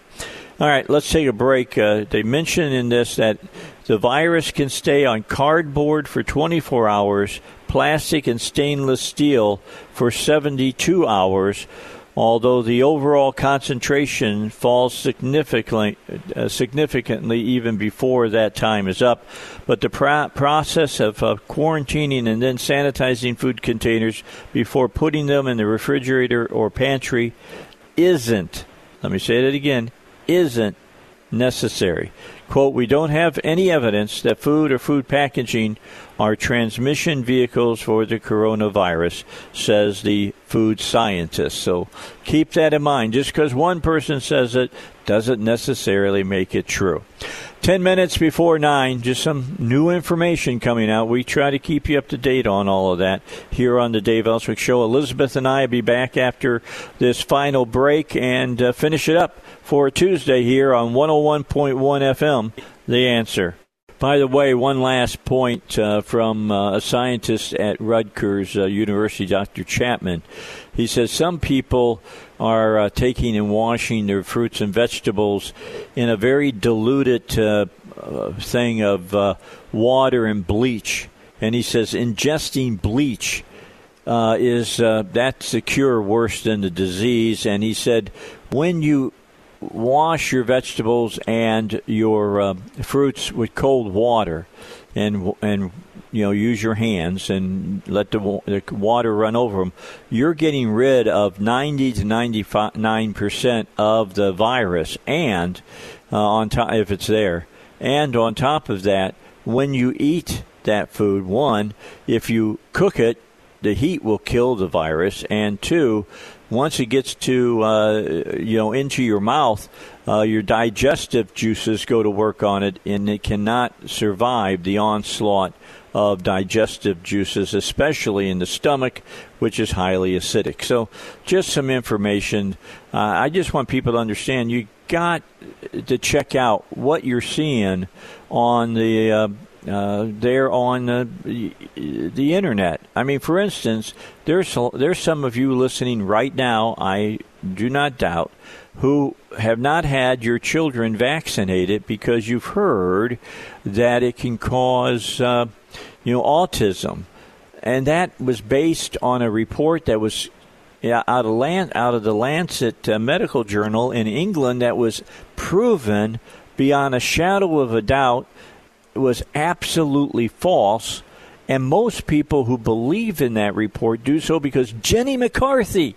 Now, what has Jenny McCarthy ever done besides pose in Playboy and been on Baywatch, all right? Anyway, they listen to her instead of doctors. Doctors will tell you there is no correlation there between the vaccinations and your child. All you're doing is exposing your child in many cases to stuff they don't, these vaccinations will protect them against.